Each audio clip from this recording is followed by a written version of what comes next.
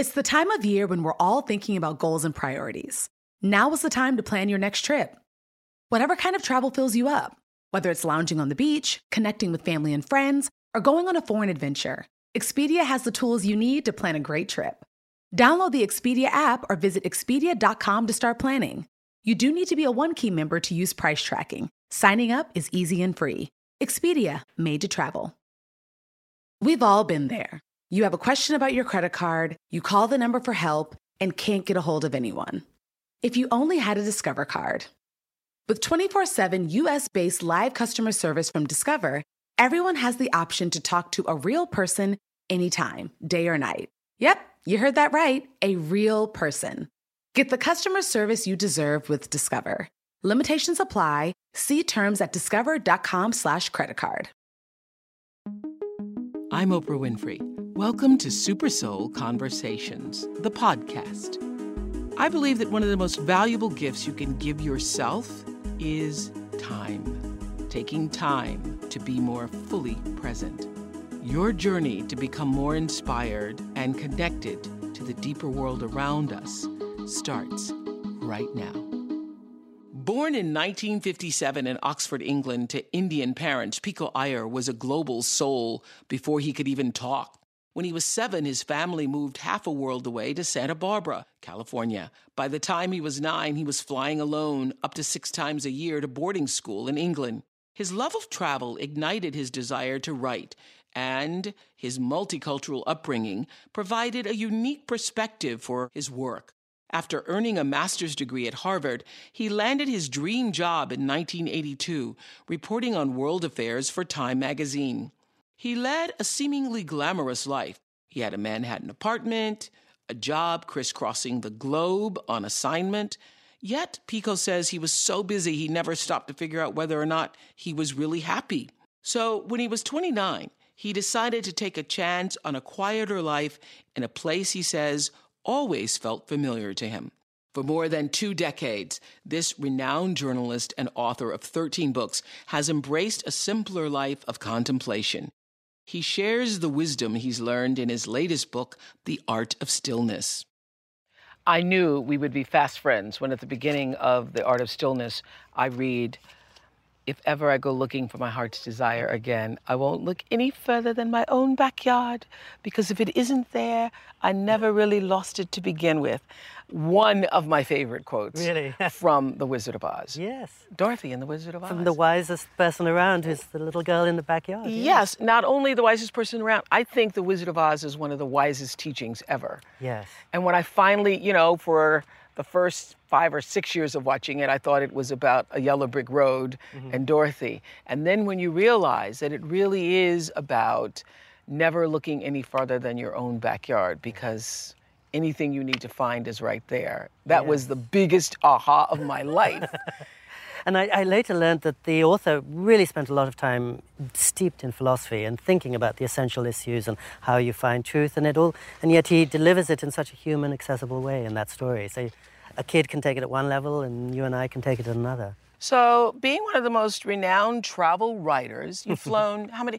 I'd like to know how many miles you think you've flown. Oh, don't even ask. It's embarrassing. But well over 1 million. Years ago, I crossed the 1 million mile mark. And that was important at the time. Yes. And then when you make 2 or 3 million, it's like, what am I doing out Yes, here? that's Yes, right. okay. So you've been to every corner of the earth. I've been lucky to see a lot of places, and when I was a kid, I thought, well, I'm part of the first generation that can go to every corner of the earth. For my grandparents, that would be a treasure beyond imagining. So I enjoyed traveling a lot, but at some point, I suppose I felt I have so much movement in my life, I really need some stillness just to make sense of it, and stillness can be an adventure. I have decided that, actually, I was tweeting with someone several weeks ago, and they were asking, what's your spiritual practice? And I thought about it for a second. My spiritual practice is stillness and kindness. Yes. Stillness and kindness. I would say that's my religion. Oh, beautiful. And they go together. It's like, well, of course, His Holiness the Dalai Lama says kindness is my religion, it's my temple. But when I was a kid, I thought if you step away from the world, if you become a monk or if you go on retreat or take a little time off, that seems very selfish. But the older I got, the more I saw it's actually, just as you say, it's a way to kindness. And it's only by collecting ourselves we have so much more to give to our loved ones and everyone around us. And if we're just caught up in racing around, all we're offering them is, hey, see you later or something. It's really, we need to gather our resources to share them, I think. Okay, so tell me, what were you, 29 years old, and you're Yes. in your own, you're looking out in Manhattan, and you are in a high-rise office building, you have everything. Set the stage for us. Well, exactly as you said, when I was in my 20s, I was leading probably the life I might have dreamed of as a little boy. So I had that 25th floor office, 4 blocks from Times Square, and I had a nice apartment on Park Avenue and 20th Street. I had this really exciting job writing on world affairs for Time magazine, wonderful friends, no commitments.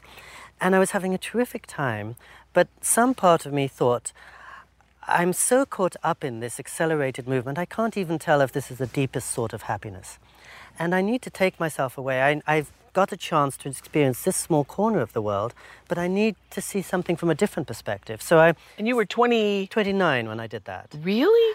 Yes, I mean, something in me, you know those mysterious intimations or intuitions we have? Yes. This isn't the whole story.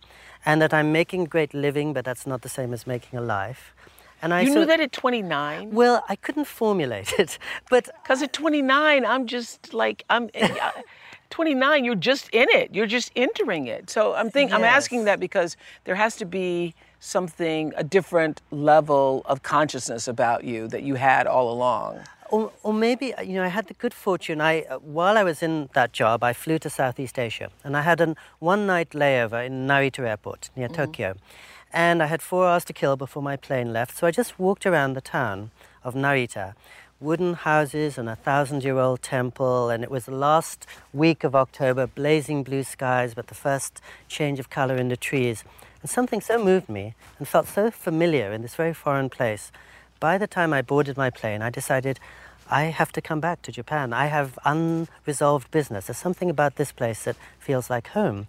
And so that made it easier when I was 29 to think Japan is going to open a door to a totally different world from New York City. And it did. And I was having a happy time there, but I felt there must be a deeper happiness in some way very different. So I moved straight from my apartment on Park Avenue to a single room on the back streets of Kyoto. Was it an uneasiness? Was it or that feeling of something more? Something more, exactly Something that. more. I'm really lucky to have enjoyed this very stimulating life, but there must be something else that's going to sustain me at a deeper level.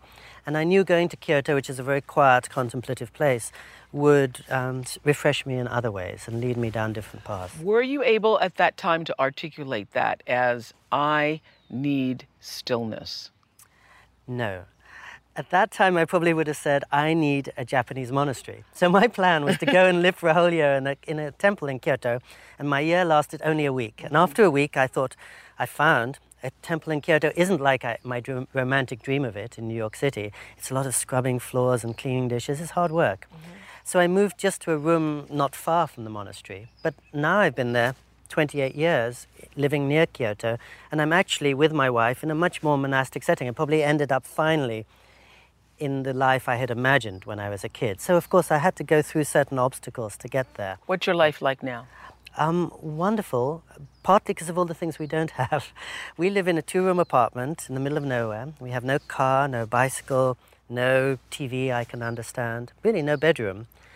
And one of the things I found that beautiful about that is when I wake up, the whole day stretches in front of me like this great expanse of lawn right here. And it's like time has become almost a cathedral. And I realized at some point, when I was working for Time magazine, I had all the money I needed, but I didn't have enough time, and I didn't have enough space just to do nothing. Okay, so that brings us to the question, because I think many people watching or hearing you right now was saying, really easy to do if you have the luxury of money. Yes. You can take the time off to Yes. discover yourself and find yourself and be with yourself Yes. and live in a 2-room shack or whatever if you have the money to support yourself. So you had the means to do that. I didn't have any savings or anything, and of course it involved a lot of sacrifices. I gave up my glamorous seeming career, and I gave up a lot of the chance to see my friends, and we still live in a rented flat. It's the same price that my flat was when I was a student, and I've had to give up a lot of material things in order to get more invisible things. I guess this is the question. a lot of people have to ask for themselves, what do you really need to be happy? You know, I had a bit of a crash course in answering that question because a few years after I moved to Japan, my family home here in Santa Barbara burnt down to the ground in one of those forest fires, and I lost every last thing I had in the world. It was one of the worst man-made fires in California history. The 1990 Painted Cave fire swept through the hills of Santa Barbara, destroying Pico's family home where he'd been living since his return from a year in Japan. Narrowly escaping with his life, the incident forever changed him. So you lost everything. You know you're in the hands of the fates or you know something beyond yes. yourself. Yes, it's a very good, humbling experience. So we were stuck for 2 hours on the mountain road, and I saw the fire slowly pick apart my house and systematically reduce everything to ash. And so the morning after the fire, and we lost, the only thing I had in the world was a toothbrush, which I just bought from an all-night supermarket after the fire. But when it came to replacing the things that we had lost, of course, I realized there wasn't that much I really needed. And then it goes back to your earlier question. It was a lesson in what we really need to survive and what we don't. All the most important things, memories, photographs, they were gone. Couldn't hold on to those. All the things that I needed for day-to-day life weren't much more enormous than a toothbrush and a few clothes and certain necessities. So in that sense, I noticed when I was in New York City, I felt I was missing something essential. When I'm in my two-room flat in Japan, I never feel I'm missing anything. I never hanker for more material goods than I have or for the life that I used to have. I think luxury is a matter not of all the things you have, but all the things you can afford to do without. Don't go anywhere. More to come after this short break. No two travelers are exactly alike, and that means no two trips should be either.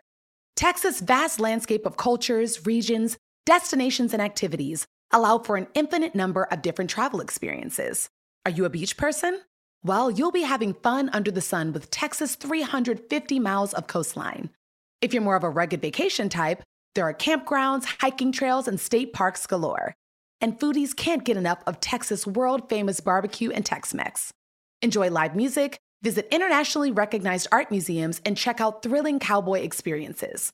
And now, Travel Texas offers a one-of-a-kind online trip builder that allows users to generate a custom, visually led trip matched to their unique interests.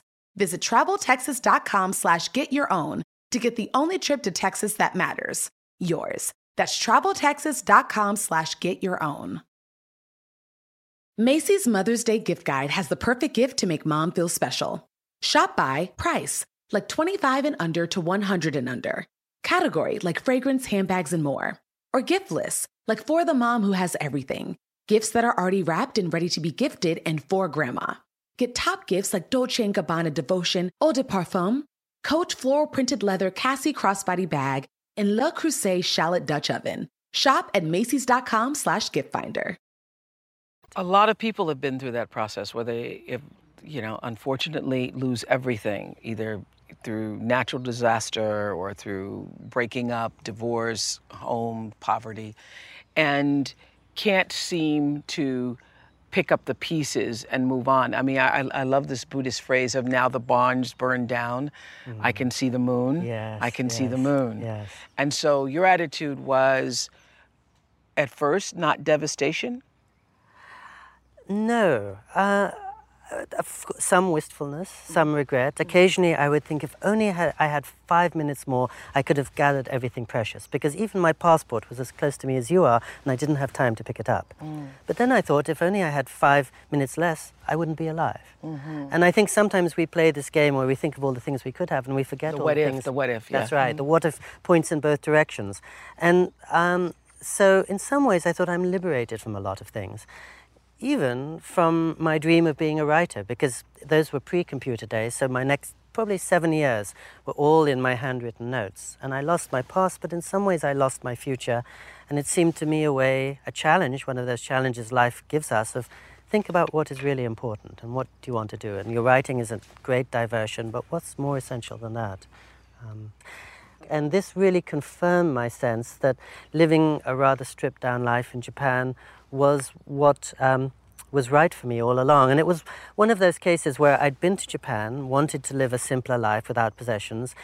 I came back here, and 2 years later, my house burnt down. And it's like, be careful what you wish for, the gods will give it to you. And I thought to myself, I can't complain too much because I had already committed myself to this path. And this is a reminder that this is what something inside me was calling out for from the outset. Yeah, and calling out for, you say, for all the daily excitement, however, something inside me felt that I was racing around so much that I never had a chance to see where I was going or to check whether I was truly happy. Indeed, hurrying around in search of contentment seemed a perfect way of ensuring I'd never be settled or content. Yeah.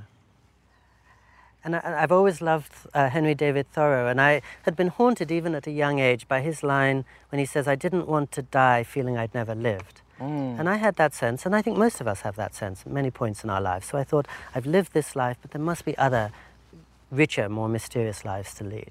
One of the things that's so interesting and actually compelling, I think, about what you talk about in The Art of Stillness is that we spend our time wanting to take trips to amazing places. And obviously you've been to every corner of the world, but the real trip is to nowhere.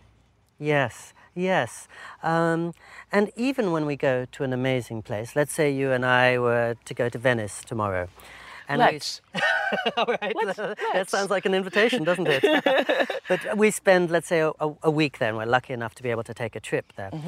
If it's a good trip, we will spend the rest of our lifetimes going over our memories, looking at our photographs, rereading our journals. And the week is really just like an appetizer for the main course, which takes place when you're back at home, sitting still, processing everything you've been. It's almost as if travel is giving you the raw material, but it's stillness that gives you the meaning of what you've experienced. Yes, really good. And that you collect these sights around the world, then you come home and you turn them into insights in some ways. And you see, how can what I witnessed in Johannesburg or Venice affect my life here in the United States? You know, years ago, I think actually 2009, I took everyone in their families, it was 1,800 people, on a 2-week excursion from Spain to Turkey. And I called it Trip of a Lifetime because of exactly what you said. I knew that the actual experiences with your family, and some people that never left the country, that the experiences with your family would be fun for that moment, but what would live on for a lifetime is your memories of it, your processing of it, how that experience elevated you to actually live in your own current life. Yes, yes, exactly. Which is what travel does for us if you do it well, right? Yes. Yes. And I think it goes back to what you were talking about regarding the fire too, because I think all the wise people of ancient Greece or Rome or of ancient China reminded us it's not the experiences that make our life, it's how we respond to them. So many, many people sadly lose their houses in a fire. Some people see it as an opportunity, some see it as a loss, but it's really up to us how it's exactly the same experience, but we can choose what to make of it, and including with the traveling. Yes. So tell me what role stillness plays in your life. For me, it's some of the things that you talk about in The Art of Stillness, I was very proud of myself because I already do. I mean, it's just a rule with me, no matter where I am in what city. I get in a car, the driver meets you at the airport, immediately I have the radio turned off because I don't want other people's extemporaneous noise just interfering with what I call my own personal vibration. So, yes. I like to choose whatever I want to enter into the space. And now there's so much noise. And so now much there's so much, yes. There's this new field called interruption science, and they've found it takes the average human being almost 25 minutes to recover from a phone call, but the average human being gets an interruption every 11 minutes now, so we're never caught up unless we consciously turn off the radio, as you said, or just try to catch a breath. And I've realized the big luxury for so many people now is just a little blank space in the calendar every day where you collect yourself, I suppose. So when you ask what stillness gives to me, I'd say it's sanity. And it's balance, and it's a chance to put things in perspective. And then we can come back to our lives with much more, kindness and purpose and clarity. So are you talking about meditation? People I really admire and respect, probably including you, do meditate. I've been a bit too lazy to have a meditation practice, but I do things just like you were describing. When I'm at the health club, I try not to watch the TV. When I get into my car, I try to use that as turn off the radio, as you did. When I'm waiting for my wife to come home from work and I don't know if it'll be 1 hour or 2 hours. I used to scroll through my emails. Then I thought, just turn off all the lights and listen to some music. And I noticed I was so much fresher when I heard her footsteps on the stairs and said hello. I slept better, I woke up better. So just tiny, everyday things, just to clear some space in one's head and one's mind. I think that's so interesting about 25 minutes to actually clear out a phone call. There's studies on that? Yes. And in the time... Because you're right, yes. because there's the residue of whatever happened on the phone. That's right. You can't get focus back for a long time. And then the next text is coming, and the next update from TV, and you're never caught. And the more you try to keep up with the moment, the more you fall behind, I think. And so I think never before has humanity had such a bombardment round the clock, and therefore a need to step away from that bombardment and clear our heads and really, I think, find out what we care about the most. All right, page 45. To me, the point of sitting still, it helps you see through the very idea of pushing forward. Indeed, it strips you of yourself, as of a coat of armor, by leading you into a place where you're defined by something larger. Yes. Can you go deeper with us on that? I think stillness is about listening. And when you really listen in an uncluttered place, you're hearing a voice that's wiser than yourself. And some people would say you're hearing God. Some people would say you're hearing your inner voice. Stillness opens us up to a much deeper, broader dimension. We're seeing the wider picture. We're realizing how small we are in that wider picture. And we're not filling our heads with chatter. I'm very inclined to do that. And it's such a liberation for me not to be having things spinning around in my head, but just to be opened up and find what comes to me. And it's sure to be wiser than I am. It's only page 62, by taking myself away from clutter and distraction, that I begin to hear something out of earshot. I love that. Thank you. And recall that listening is much more invigorating than giving voice to all the thoughts and prejudices that anyway keep me company 24 hours a day. And it's only by going nowhere, by sitting still, letting my mind relax, that I find that the thoughts that come to me unbidden are far fresher and more imaginative than the ones I consciously seek out. Wow, such wisdom in that. I mean, I think our inclination is often to try to impose our will or design on the world. And yet I figure the world is larger, wiser, older than I am. Better to listen to the world than to little Pico. And better to respond to its prompts as in a fire. You know, the day before the fire, I had my next 7 years outlined. And then a fire rises up in the hills, and suddenly I'm reminded it's not me who's really making the plan. It's me who should be following a script that I need to be attentive to. And I think attention, too, is one of our great luxuries. I sometimes think, why do I get so impatient when it takes 5 seconds for my computer to boot up? Right. And yet I'm having a talk with a friend for 5 hours, and even that is too short.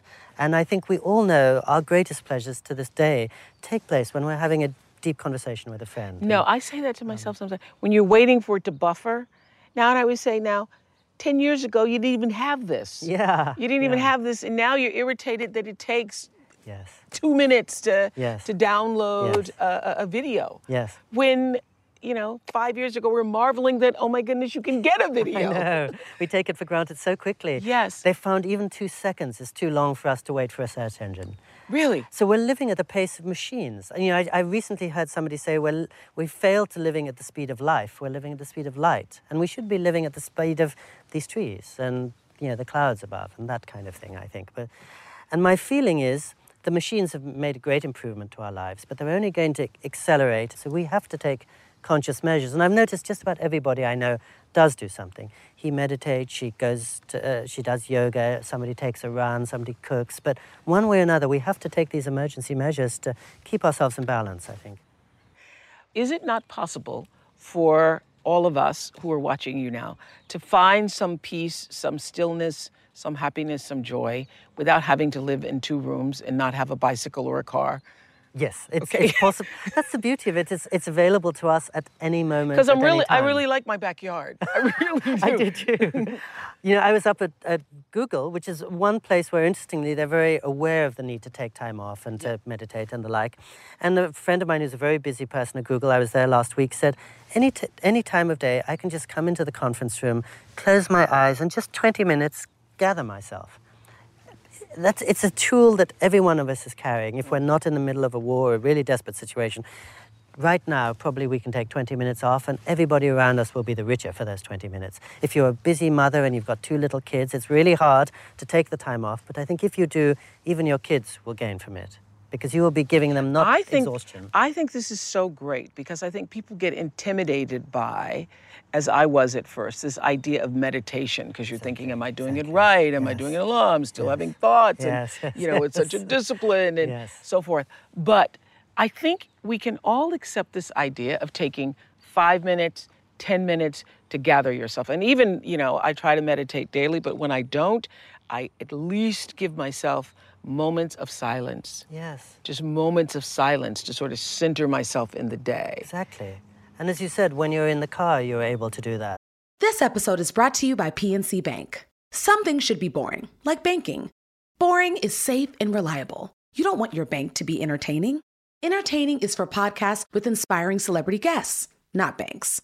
PNC Bank strives to be boring with your money so you can be happily fulfilled with your life. PNC Bank, brilliantly boring since 1865.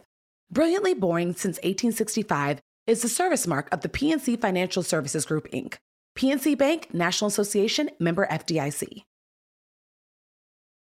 The next generation of influential Black voices can be found on NPR's new collection, Black Stories, Black Truths.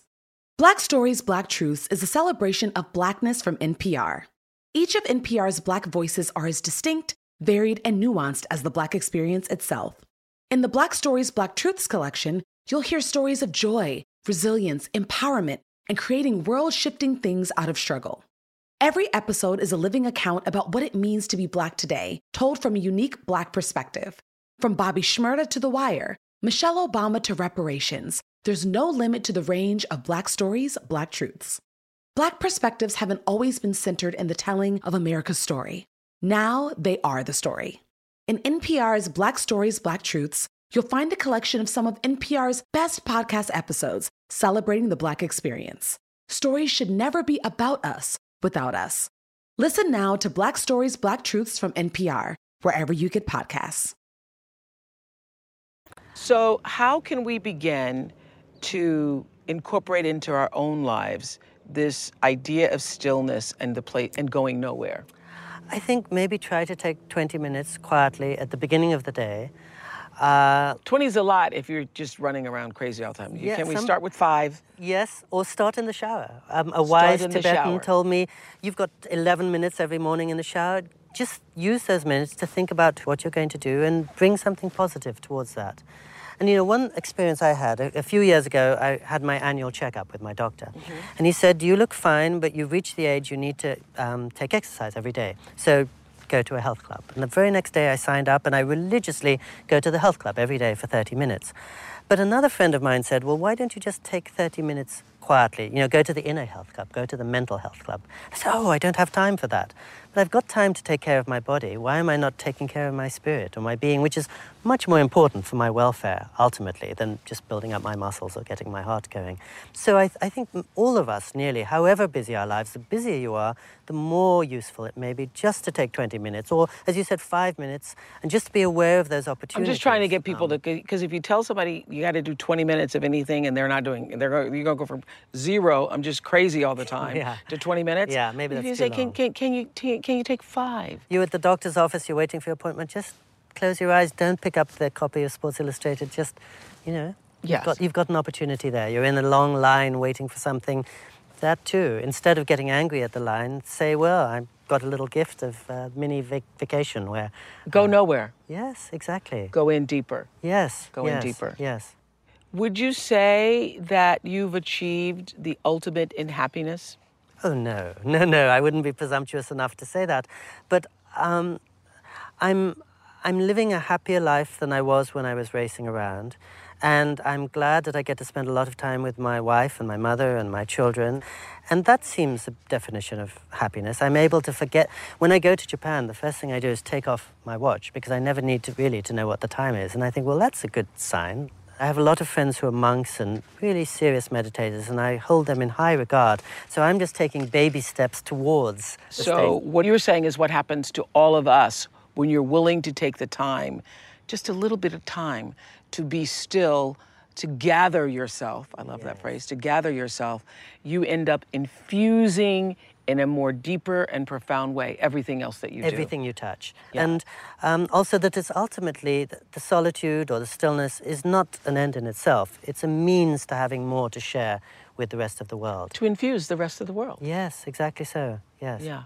And so the point we want to make this morning is that you don't have to, is the point that Dorothy was making. You don't have to go any further than your own backyard. Yes. In order to do that. And your own backyard just happens to be in Japan. Yes. My own backyard is here. No matter who you are, you never have to go any further than your own backyard. Exactly. And sometimes we lose a lot of time and energy and money looking for it elsewhere when it has to be here. That's the only place we'll find it. Boy, you've saved a lot of vacation money right there. You write on page 66, in an age of speed, I began to think nothing could be more exhilarating than going slow. Yes. In an age of distraction, nothing can feel more luxurious than paying attention. And in an age of constant movement, nothing is more urgent than sitting still. You can go on vacation to Paris or Hawaii or New Orleans 3 months from now, and you'll have a tremendous time, I'm sure. But if you want to come back feeling new, alive, full of fresh hope, and in love with the world, I think the place to visit may be nowhere. And I often think we're most happy when we forget the time, when we're completely absorbed in a conversation or a movie or a piece of music. And what we really crave is intimacy, it seems to be, and kindness, as you said. And again, they found surveys that when somebody is standing in the street with a hand extended in need, and people are walking past or stopping to talk to that person, the one factor that determines whether they'll stop and help the person or not is not income or background or race or any of that. It's just whether they have the time or not. And if you don't have time, you don't have enough kindness in your life. You don't have the chance to open yourself up, I think. Let me ask you some soul-to-soul questions. What do you think is the world's deepest wound? Not being understood, I think. Whether it's in a personal way or between nations, we're speaking at cross purposes, and I think we often imagine we understand things, but we feel pain that somebody is not hearing us and is misinterpreting who we are or what our motives are. Not being understood. Yes. Yeah, I think that too. I always say it a different way. I always say that, the lesson I learned in all those years of doing the Oprah show is that there was a common thread in all of humanity that needed to be validated, and that it didn't matter what the subject was. People ultimately wanted to know that they were being seen and heard and that they mattered. So you're saying the same thing. Exactly the same thing, Yeah. yes. Okay, we feel the same. Hey. That's good. So to be understood. We live in this world of polarity, obviously lightness and darkness. How do we stay in the light as much as possible? I think ideally by forgetting ourselves. And it's really, really difficult because we're all caught up in the business of protecting ourselves and everyone around us.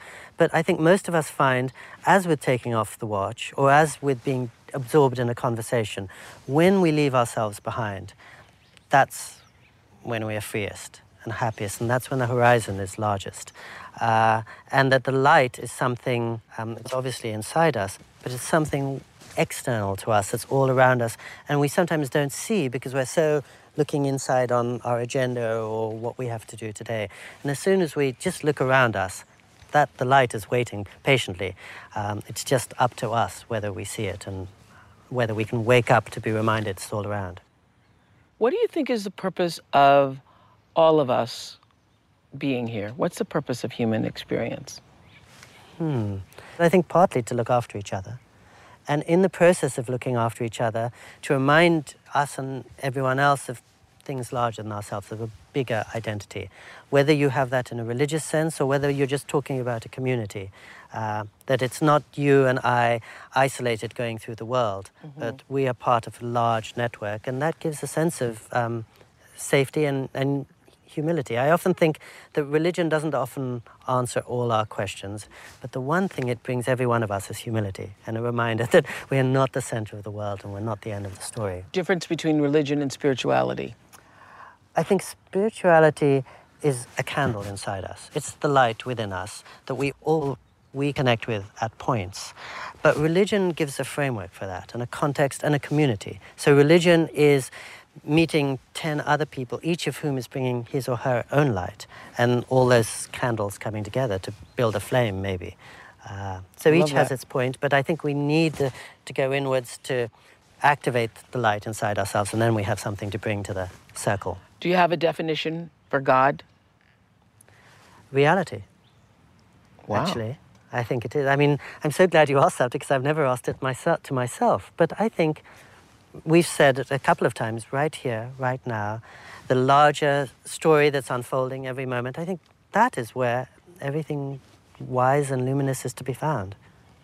God is reality. I do think so. I have been asking this question for how many years now? 4 years. That's the first time I've had that answer. Hello. Very good. God is reality. What is the lesson that's taken you the longest to learn? To slow down. By nature, you know, I can write and I can talk about being still and being slow, but I don't practice it so often. And that's why you had to write about it, to remind yourself. And that's why I'm babbling about it at high speed now. But the slower I am, probably the happier I am. And I have to go from fourth gear to first and have to remind myself all the time, and I still will fail to do it. And, you know, when we were talking about God a second ago, it reminded me of what we were saying about New York and my life in New York. And I think I would say, when I left New York to go to Japan, what I was looking for was real life. And I had a great life then, and of course it was real in certain ways. But I felt I'm on stage. This is not exactly what I was born to do. There must be something fuller, deeper, richer. And I think all of us, one way or another, are looking for the real. And it's inside us, and it's right next to us at every moment. But we sometimes have to take conscious measures to look for it, and I'm sure I'm the same. Mm-hmm. And what you felt was a calling, literally, to stillness, a calling away from all of the noise of life. A calling. So you can be called to something that feels small to the rest of the world, but is the biggest thing in the world to you. Yes, a call to a question, a call to just give myself the chance to think, is this real life or is there something realer? No more than that. I love that. Is this real life or is there something better? And the answer was? There's probably something realer. I couldn't say what it is. I couldn't necessarily find it, but it's there. And better to be headed in that direction than the direction that I was previously, I'd say. Fantastic. Lovely talking to you. Thank you. A real honor and privilege. Thank you so much. Thank you so much. I'm Oprah Winfrey, and you've been listening to Super Soul Conversations, the podcast. You can follow Super Soul on Instagram, Twitter, and Facebook. If you haven't yet, go to Apple Podcasts and subscribe, rate, and review this podcast. Join me next week for another Super Soul Conversation. Thank you for listening. Life is a highway, and on it there will be many chicken sandwiches. But there's only one McCrispy. So go ahead and hit the turn signal if you know about this juicy gem of a detour. Look around. You can find cars like these on AutoTrader. New cars, used cars, electric cars, maybe even flying cars. Okay, no flying cars, but as soon as they get invented, they'll be on AutoTrader. Just you wait. AutoTrader.